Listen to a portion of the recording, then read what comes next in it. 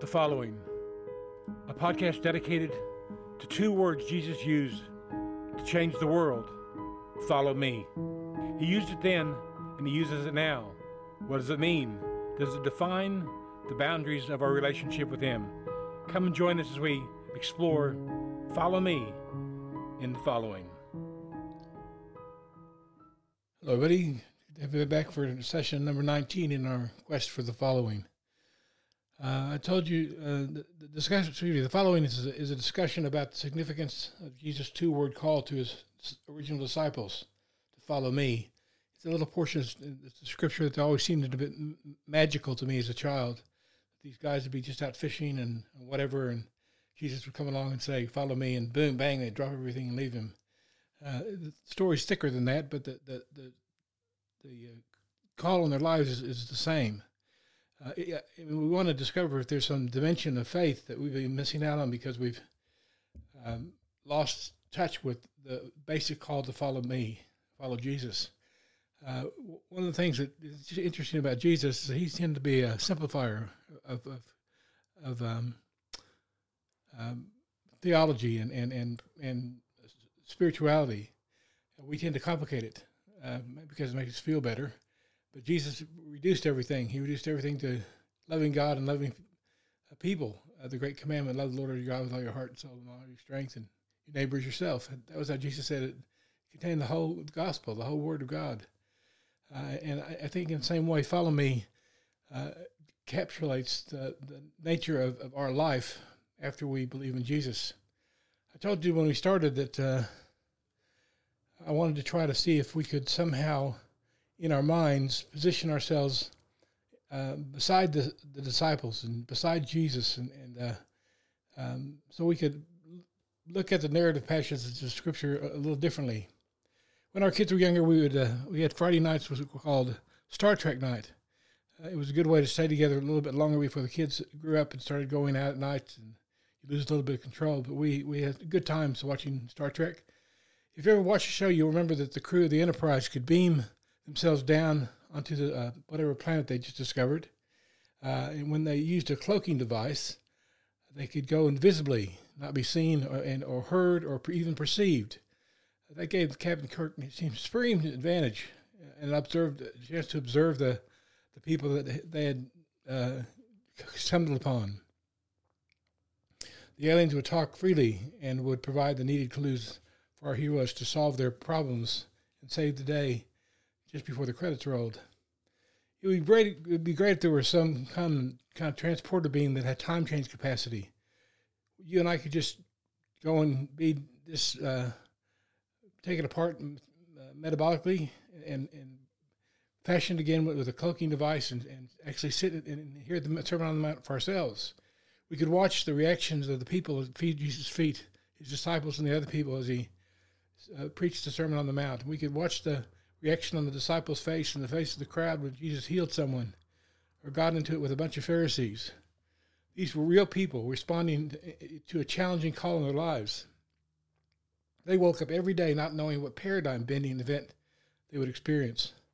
So I want us to try to do it with our imagination. Put ourselves in the room when Peter becomes the leader of the following after Jesus ascends to heaven. Usually we deal with the narrative parts of Scripture or the parts that tell the story. We don't usually take time to watch and listen as if we were in the crowd or in the room. We don't try to smell the smells and hear the voices. If we imagine anything at all, it tends to be two-dimensional renderings, like a movie or a television screen.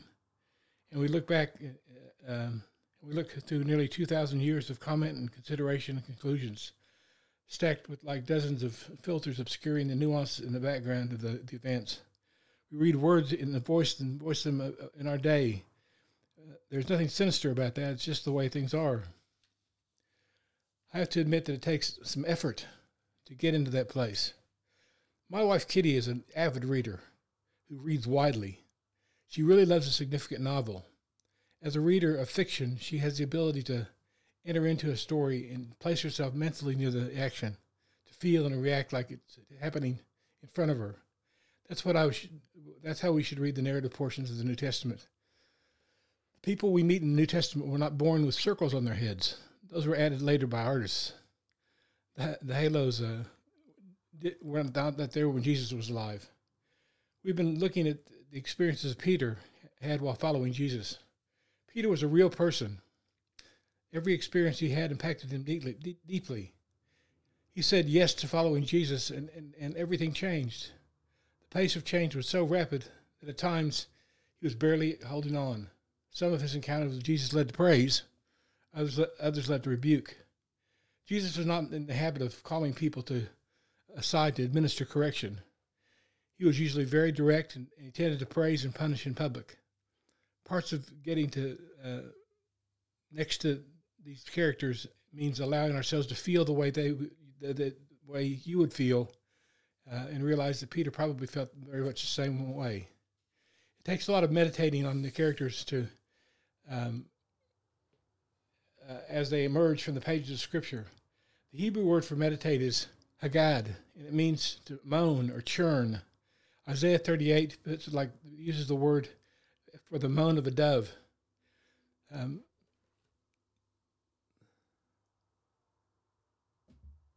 Like a swallow, like a crane, so I twitter and I moan, like a dove. Here the dove just churns the air going into his body just over and over and over again. That's how we're supposed to do as we meditate. Just keep the story turning over and over. Kitty can tell you when I get into the meditation mode. We can be driving somewhere and she'll look at me and say, "You're preaching again." Not really preaching, just reacting to the text. Last time we left Simon Peter, he had just had a come to Jesus meeting. Maybe the very first come to Jesus meeting ever. You get my point. Jesus had been crucified, he had died, and had risen on the third day. In fact, the fact that Jesus was risen and appearing periodically would have proved to be a mixed fortunes for Peter. Peter, as we have noted, had an uneven performance in his time with Jesus. He had some good days and some not so good. He was commended and affirmed one day and sternly rebuked the same day, and it ended oh so badly. There was that time when Jesus told Peter that before the cock crowed, he would deny Jesus 3 times. He told Jesus it would never happen. Peter said, "Jesus, I'll have your back." He didn't have Jesus' back. If Peter had only said, "Yeah, I know him. What are you going to do about it?" Or if he had just run away with the other disciples, it would have all been different. But he stayed and denied Jesus 3 times. Then sometime after the resurrection, Jesus came to Peter right in the middle of his life. He had just decided to return to fishing. In front of all of Peter's family and everybody that worked with him, he said, "Peter, do you love me?"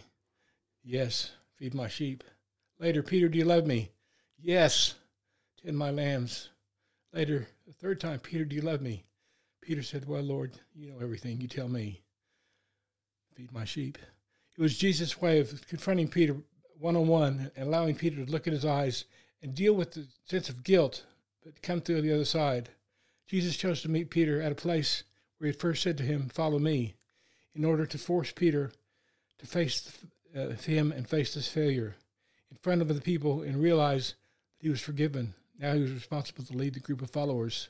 The book of Acts tells us that there were 120 of them and lead them to take the gospel to the world. Just think about that. These are just 120 ordinary people that Jesus was about to leave with a simple task: just go reach the world with the gospel. Acts tells us that Jesus gathered the group of 120 together.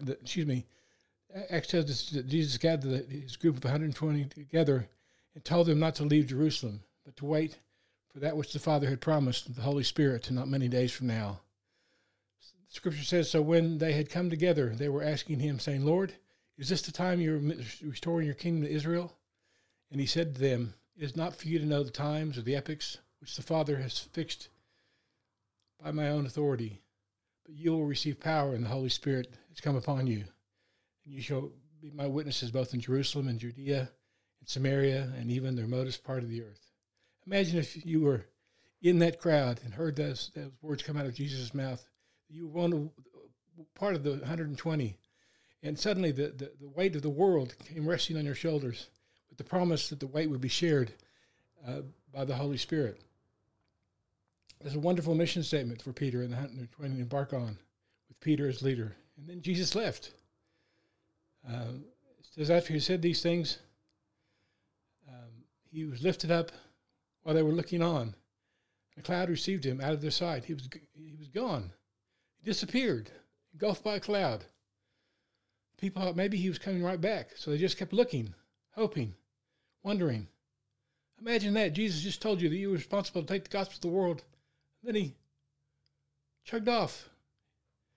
He biffed and left. They were gazing intently into the sky while he was going. Behold, two men in white clothing stood beside them. These angels keep appearing in the story, but this time the people aren't scared of him. They don't have to say, "Fear not." But they said, "People of Galilee, why do you stand looking into the sky? Jesus, who has been taken up from you into heaven, will come just in the same way as you have watched him go into heaven." In other words, don't stay here looking in the sky. He gave you a job to do. Get after it. Go do what he told you to do. And they did. The scripture says they returned to Jerusalem from the Mount of Olives, which was near Jerusalem, a Sabbath day's journey away.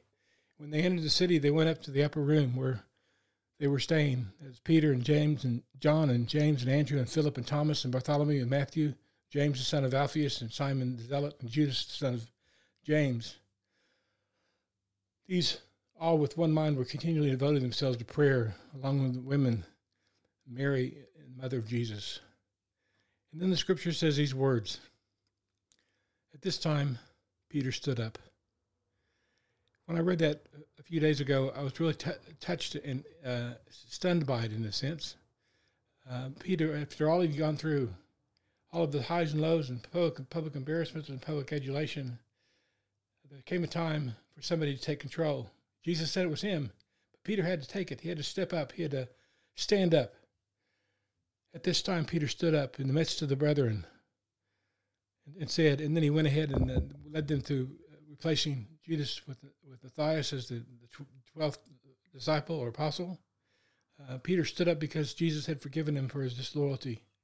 Peter stood up because Jesus had commissioned him. Peter stood up because he believed in himself. This was only the beginning.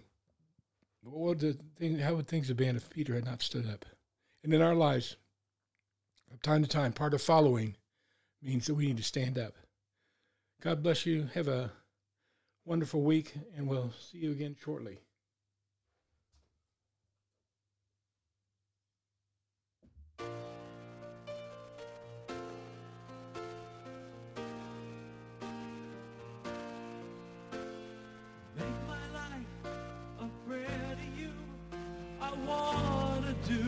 You want me to. No empty words and no white lies, no token prayers, no compromise. I want to shine the light you gave through your Son you sent to save us from ourselves and our despair. It comforts me to know you're really there.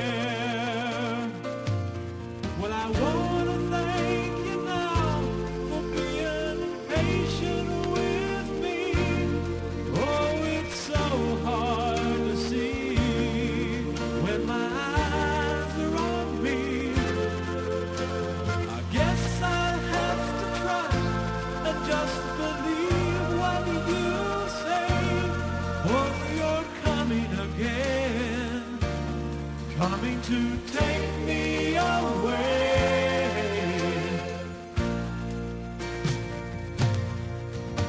I wanna die and let you give your life to me so I might live and share the hope you gave to me, the love that set me free. I wanna tell all the world out there that you're not some fable or fairy tale.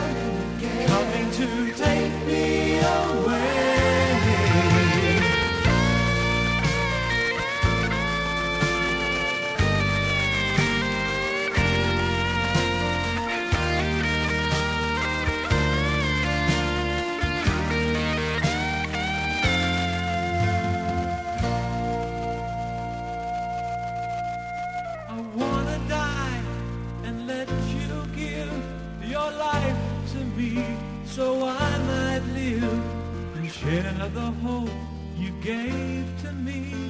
I wanna share the love that set me free.